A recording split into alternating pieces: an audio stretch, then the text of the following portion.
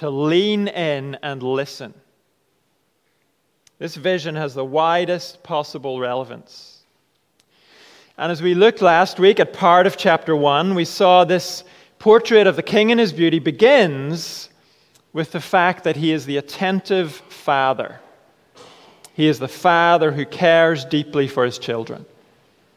Of all the things that could be said about God, all the things that will be said about him in the course of this book, this is what God, through Isaiah the prophet, chose to highlight first. God is the involved and devoted father of his people. And he offers deep inner cleansing to his people. We heard about the rebellion and the waywardness of the people in Judah and Jerusalem. And we also heard God invite them to come to him for cleansing from their rebellion and their waywardness. God said, though your sins are like scarlet, they shall be white as snow. Though they are red as crimson, they shall be as wool. That was last week. And now, this morning, through Isaiah, God shows himself also to be the restorer of the city. We're going to read from chapter 1, verse 21, down to chapter 2, verse 5. If you're using one of the Green Church Bibles, you'll find this on page 687, and in the larger print Bibles, 1062. Verse 21 of chapter 1. See how the faithful city has become a prostitute. She once was full of justice. Righteousness used to dwell in her, but now murderers. Your silver has become dross. Your choice wine is diluted with water. Your rulers are rebels, partners with thieves. They all love bribes and chase after gifts. They do not defend the cause of the fatherless. The widow's case does not come before them. Therefore, the Lord Almighty, the Mighty One of Israel, declares, I will vent my wrath on my foes and avenge myself on my enemies. I will turn my hand against you. I will thoroughly purge away your dross and remove all your impurities. I will restore your leaders as in days of old, your rulers as at the beginning. Afterwards, you will be called the city of righteousness, the faithful city. Zion will be delivered with justice, her penitent ones with righteousness. But rebels and sinners will both be broken, and those who forsake the Lord will perish. You will be ashamed because of the sacred oaks in which you have delighted. You will be disgraced because of the gardens that you have chosen. You will be like an oak with fading leaves, like a garden without water. The mighty man will become tinder, and his works a spark. Both will burn together, with no one to quench the flame. This is what Isaiah son of Amos saw concerning Judah and Jerusalem. In the last days, the mountain of the Lord's temple will be established as the highest of the mountains. It will be exalted above the hills, and all nations will stream to it. Many peoples will come and say, come, let us go up to the mountain of the Lord, to the temple of the God of Jacob. He will teach us his ways, so that we may walk in his paths. The law will go out from Zion, the word of the Lord from Jerusalem. He will judge between the nations and will settle disputes for many peoples. They will beat their swords into plowshares and their spears into pruning hooks. Nation will not take up sword against nation, nor will they train for war anymore. Come, descendants of Jacob, let us walk in the light of the Lord. This is God's word. And one question we might have at this point is, how do I get my bearings here? What is the historical situation here? The first verse of the book told us this vision came to Isaiah during the reigns of Uzziah, Jotham, Ahaz, and Hezekiah, kings of Judah. So, where are we here in chapters 1 and 2? Well, what's going on in these opening chapters is that the scene is being set for us. Later on, there will be reference to those kings and other kings. There will be reference to datable events. But these opening chapters are the introduction to the book. These chapters deal with things that are relevant no matter which human king reigns in Jerusalem or outside Jerusalem. No matter which superpower is in the ascendancy in the world. Isaiah is not going to tell us about the start of his own ministry until chapter 6. These initial chapters introduce things that will be worked out in more detail as the book goes on. We saw that last week with God's invitation to come and be cleansed. We do not learn how that will happen until much, much later in the book. And it's the same with the restoration of the city that we read about here. It is introduced here. We'll learn more about it later on. And what we have in this passage is a description, first of all, of the present city. Then we have the promise of restoration, followed by a description of the future city. And once again, this is something for all creation to lean in and listen to. Because this involves far more than just Judah and Jerusalem. So first of all, in chapter 1, verses 21 to 23, we hear about the present city. And it is a disordered place. Look again at verse 21. See how the faithful city has become a prostitute. She once was full of justice. Righteousness used to dwell in her. But now, murderers. The city here is Jerusalem, also known as Zion. And she's described as having once been faithful. And once being full of justice and righteousness. So when was that? Clearly, it is not like that in Isaiah's day, as we'll see in a moment. When was Jerusalem the faithful city? Well, many generations before this point in time, God brought the Israelites into the land of Canaan, having first rescued them from Egypt. It was Joshua who led the people into the land, but the city of Jerusalem itself, that city held out against the Israelites until the time of King David. So about 400 years after Joshua brought the people into the land. Jerusalem held out for all that time, but finally David conquered the city and it became his capital city. It became known as the city of David. David also brought the Ark of the Covenant there, the symbol of God's presence among the Israelites. Later, David's son Solomon built the Lord's temple there in Jerusalem. The place where God was truly present among his people. And so, what that means is Jerusalem was not just any old city. It was not just the city of David. Jerusalem was the city of God, the Lord. And that's why in the book of Psalms we come across descriptions like this. Great is the Lord and most worthy of praise in the city of our God, his holy mountain. Beautiful in its loftiness, the joy of the whole earth. Like the heights of Zaphon is Mount Zion, the city of the great King. God is in her citadels. He has shown himself to be her fortress. It's talking about Jerusalem. Jerusalem became the center of God's operations on earth. The city of David was actually the city of God. And so then, the people of the city, well, they were to reflect the character of God. They were to be people of justice and righteousness. Why? Well, they were to be like that because the Lord is the God of justice and righteousness.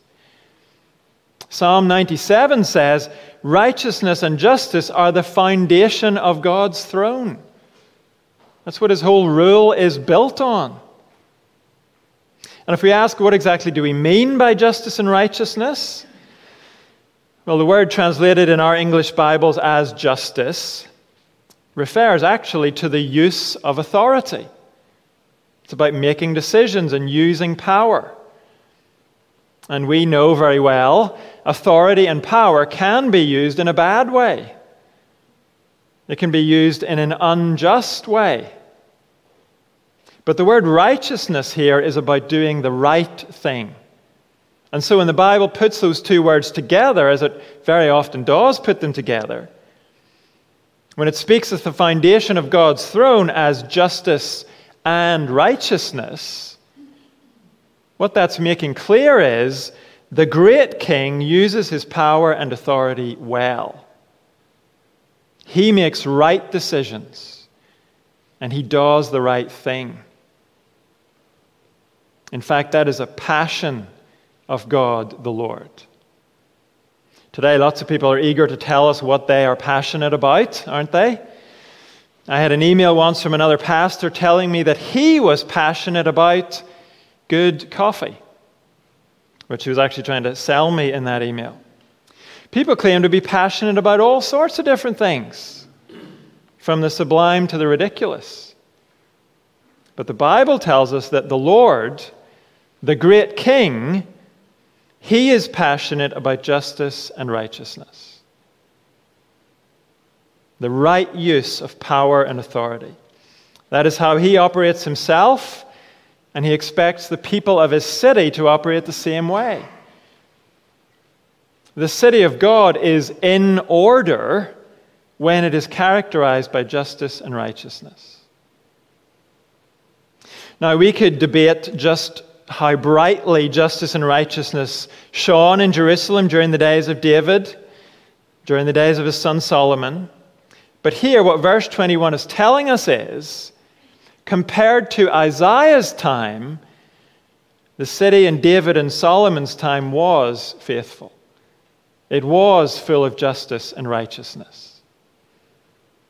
But by Isaiah's time, the city is disordered. She does not reflect the character of her God at all. The once faithful city has become a prostitute, meaning her people are not faithful to their God. They have prostituted themselves to other gods. And the city is full of murderers. That is a catch-all term for injustice and the results that come from injustice. Injustice may not always literally kill people, but it always, always damages people. It always causes suffering. Here we're told the city of God is full of injustice. It's full of the damage caused by injustice. Look again at verse 22. Your silver has become dross. Your choice wine is diluted with water. Your rulers are rebels, partners with thieves. They all love bribes and chase after gifts. They do not defend the cause of the fatherless. The widow's case does not come before them. Verse 22 is about good things being ruined. And verse 23 shows us it is the leaders of Jerusalem that are mainly in focus here. They are doing what they shouldn't do, partnering with thieves and loving bribes. And they're not doing what they should do, defending the cause of the fatherless, paying attention to the widow's case. We're still only in the first chapter of this big book, and already this is the second mention of the fatherless and the widow. God cares about those in need. And in the ancient world, the fatherless and the widow were prime examples of people in great need.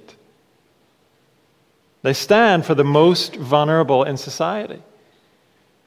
God cares about them. The people of his city should care about them also, but they don't. And that is proof enough The city is disordered. It is not the way it's supposed to be. And the question we need to ask at this point is, so what? So Jerusalem in Isaiah's day was rotten.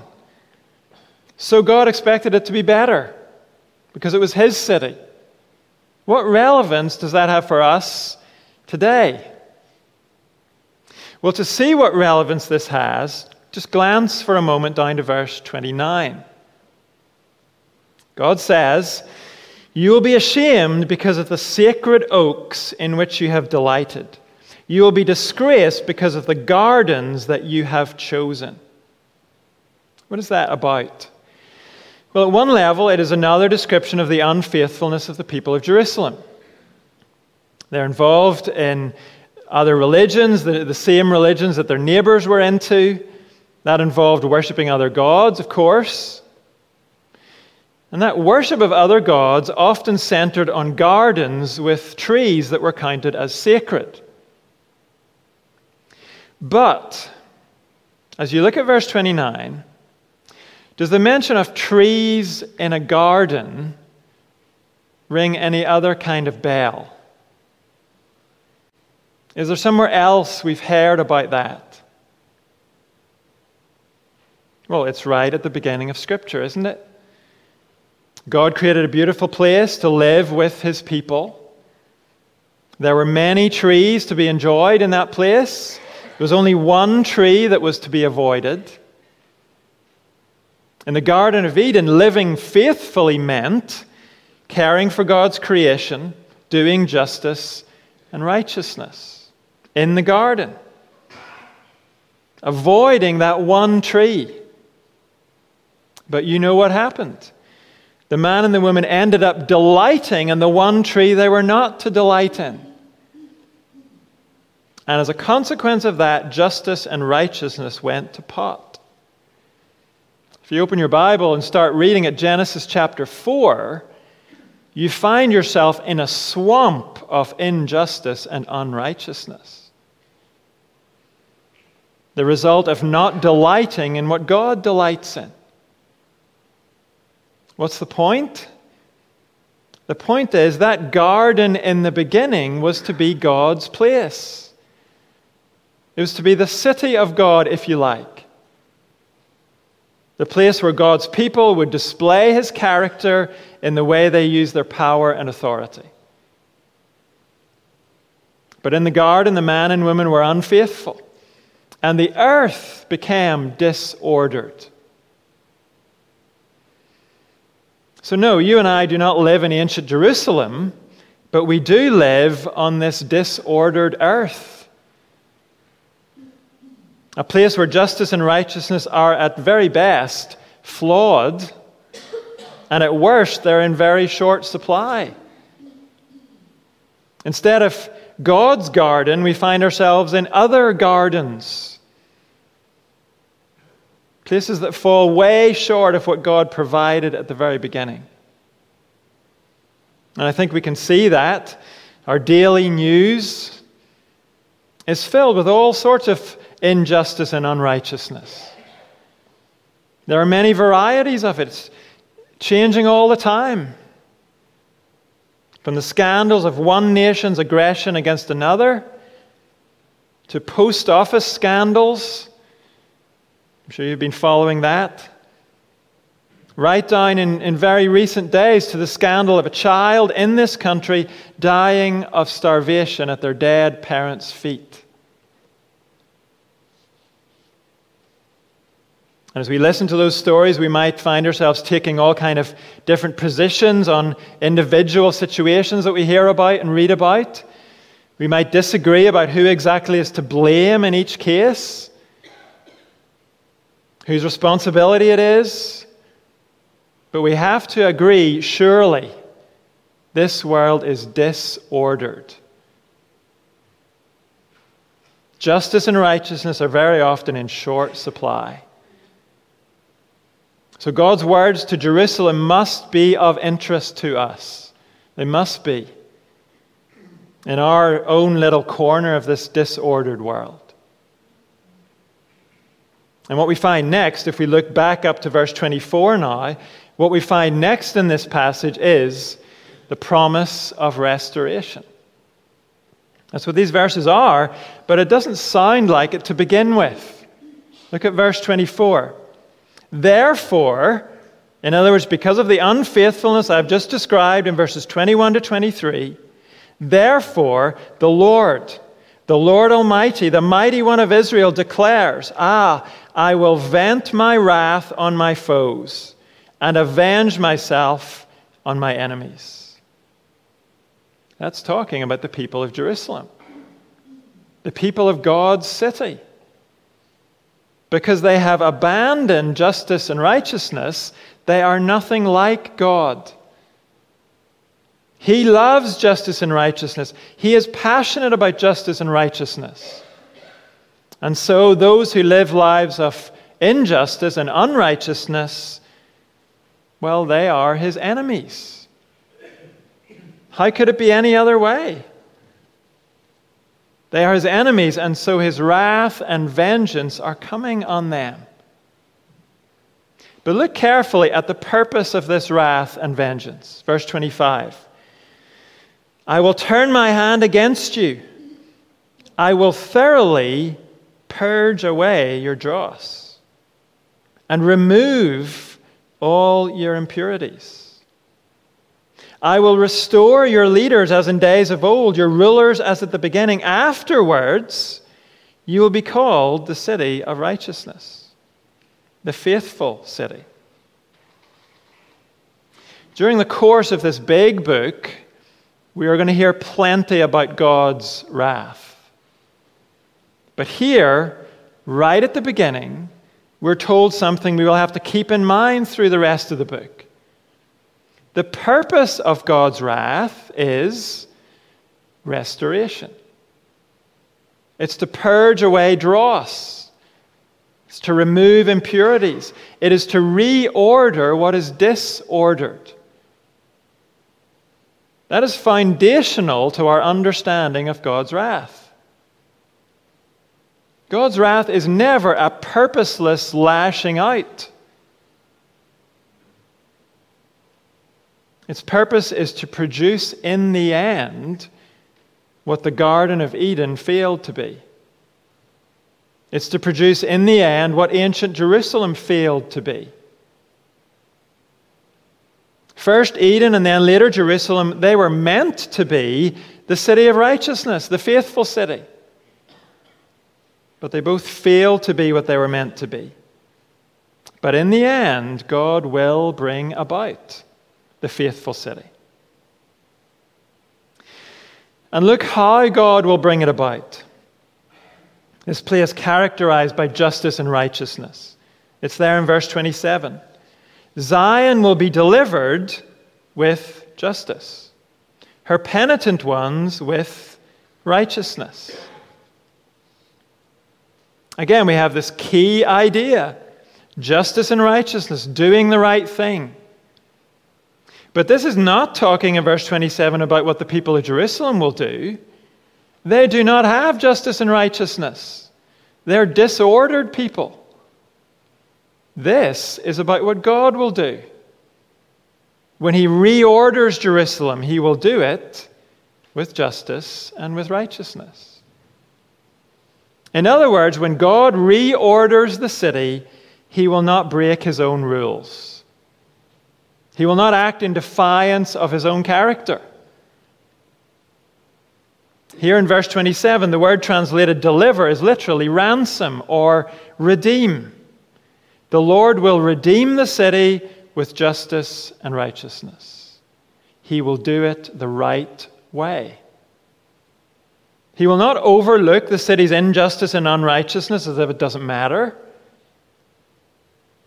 He will make sure the demands of justice and righteousness are met. And isn't that where our own human solutions fall down time after time? We fudge our solutions, don't we? When one country invades another country, we say to the invading country, well, if you will agree to back off, you can keep a bit of the land you've taken. We'll overlook some of your injustice and righteousness if you'll agree not to do more of it, please. Or think on the personal level. When we talk about making restitution for some wrong that a person has suffered, don't we usually mean they'll get a payout of some kind of financial compensation? But in many cases, a sum of money can't possibly make restitution for what the person has been through. It can't possibly put right the wrong that has been done to them. Even with the best of intentions, our human attempts to put things right, they fall way short of true justice and righteousness. But it is not that way with God. When He restores, He truly restores. His restoration of Jerusalem will not be a fudge. The city is lost in its unfaithfulness. But in redeeming the city, God will not shortcut true justice and righteousness. Last week when we looked at God's offer of cleansing, we noticed there was no explanation of how that cleansing would come about. That explanation will come later in the book. And here too, there's no explanation of exactly how God will redeem Zion with justice and righteousness. But in fact, the redemption will come the same way as the cleansing. Later, Isaiah will tell us a servant of God will take on himself all the injustice and unrighteousness of the city.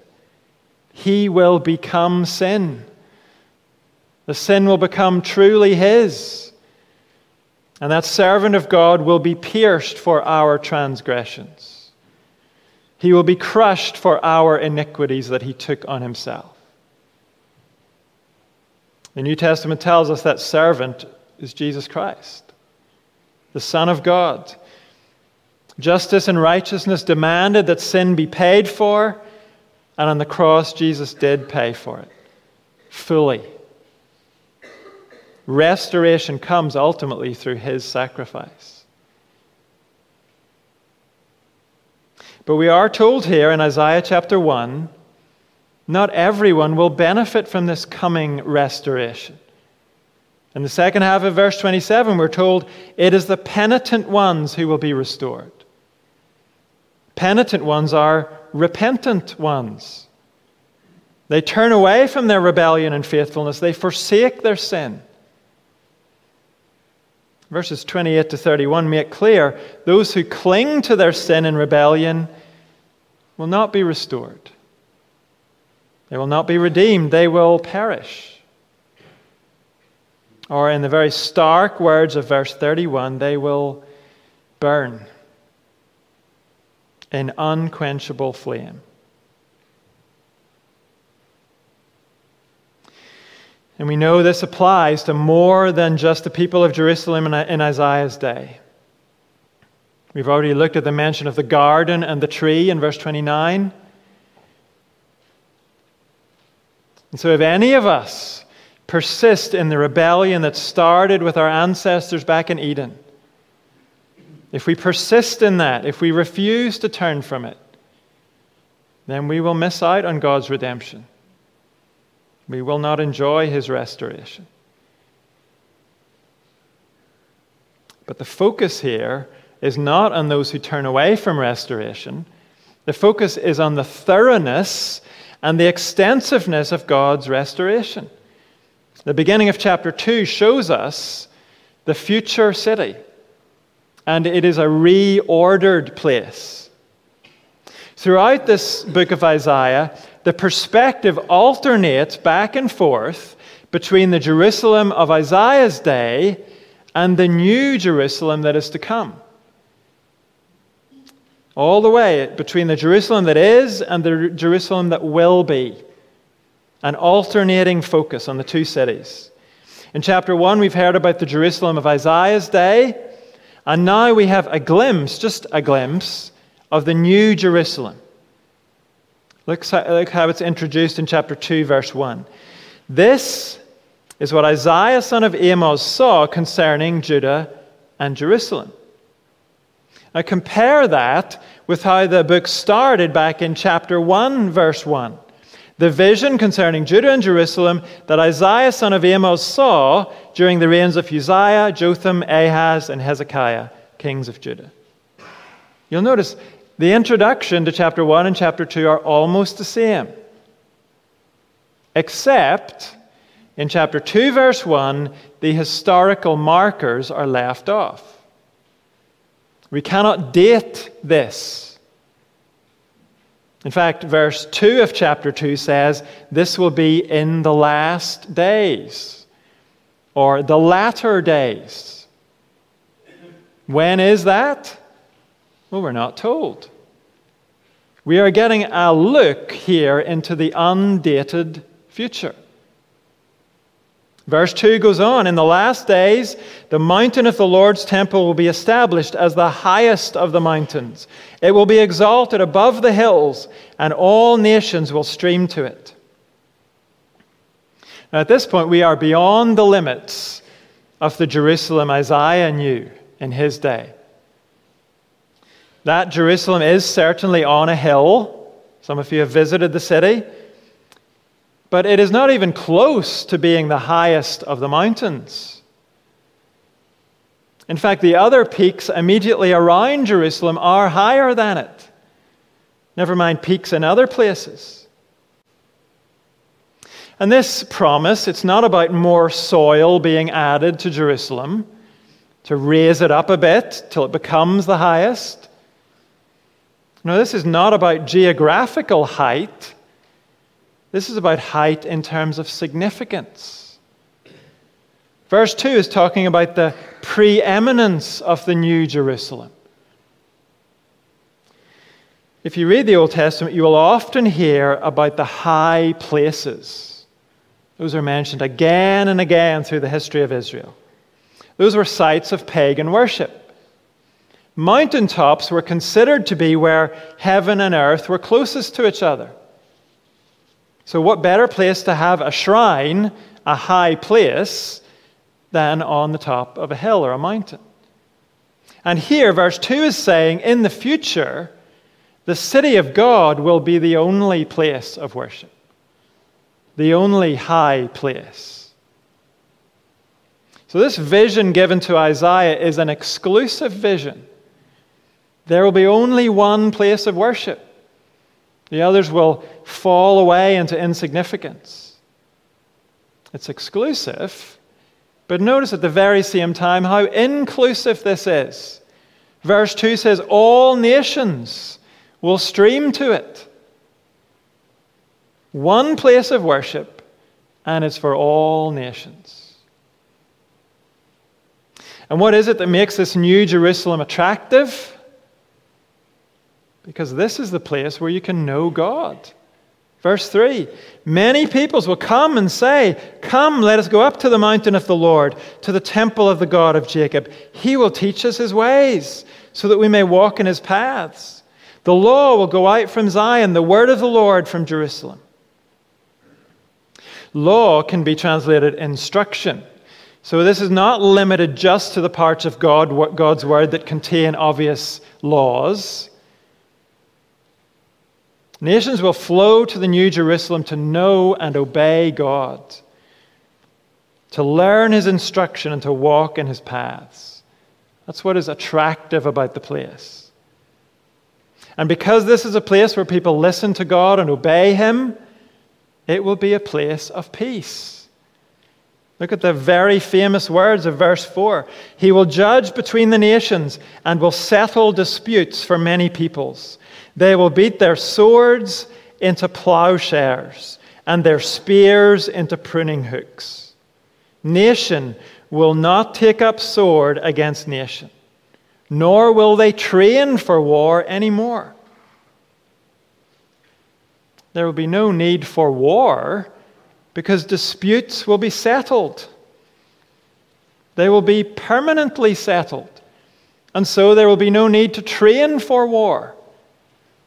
There will be no need for weapons of war. But you'll notice, peace does not mean a lack of activity in this future city. It does not mean boredom for the people of the city. It does not mean the people of the city down tools. No, look what the weapons of war are turned into. They're turned into farming equipment, plowshares and pruning hooks. Now, I do not know what those look like. I've never used those. But I do know they are for cultivating the earth. They're for developing instead of destroying. And that's the point. What we're being told is this new Jerusalem will be what the Garden of Eden was intended to be. It will be a place of fruitful activity, tending God's place, making it flourish, with the curse of sin removed, along with all the frustration that curse has brought to human work today. That will be gone. So what exactly are we talking about here? Is this a blueprint for sorting out the current problems in the Middle East? Is this something the Israeli government could build today and get their neighbors to join in with them? No. This is about something much, much bigger than a few square miles in the Middle East. This is just the first glimpse of something we'll see more of as Isaiah goes on. And beyond Isaiah, as the Bible goes on, we'll see even more. The last book of the Bible describes the ultimate fulfillment of God's restoration. The book of Revelation describes the new Jerusalem as a garden. The city is a garden that covers the restored earth. It is what Eden was supposed to be but failed to be. It's what Old Testament Jerusalem was supposed to be but failed to be. One day, God will make it a reality. A perfectly reordered place. God will make good on this promise of restoration. He will bring about a place of perfect justice and righteousness. God will bring about the world we all want when we stop to think about it. He will bring about the world we have always longed for, but we thought it was too good to be true. A world where sin and injustice do not have the last word. A world where wrongs are put right. Where war is gone. Imagine that. Both wars between nations and wars between us as individuals. Gone. That's God's promise. It is a promise He returns to throughout the book of Isaiah and throughout the rest of the Bible. It's a promise that will be fulfilled because of the work of Jesus Christ, the one who paid the price to redeem us from our sin and from the sin that others do to us. So what do we do as we wait for God to fulfill this promise of restoration? We walk in the light of this promise. That is what Isaiah calls Israel to do in chapter 2, verse 5. The very last verse we read together. Come, descendants of Jacob, let us walk in the light of the Lord. The descendants of Jacob are the Israelites, descendants of Abraham and his son Isaac and his son Jacob. Those were the people of Jerusalem in Isaiah's day. And here they are called to walk in the light of this glimpse of the future. They are to live their lives with this future in mind. This future is to direct their lives today. And today, for us, you and I have more light than those people did. We know that Jesus is the way to this future God has promised. And walking in the light of this future reality means we will not despair today. Even though the world around us is so disordered, Even though that disorder reaches in and touches our own lives in different ways. All of us have experienced that disorder in various ways, in ourselves and from other people. But when we walk in the light of this future reality, we do not despair. We have God's promise. Restoration is coming. And as those who belong to Jesus and follow Jesus, we are to call all nations to come to Jesus today, to join us as we travel towards this future city we've heard about. As a church, as a fellowship of men and women who are headed for God's new Jerusalem, we are to begin also today showing something of the justice and righteousness of our God. We're to show in our lives and in our relationships something of the justice and righteousness that will fill God's future city. We're to begin doing that in the way we treat each other, the way we respond to the needs of those around us, doing what is right. That's what it means to walk in the light of the Lord. Our God is the restorer. He's the God who reorders what is disordered.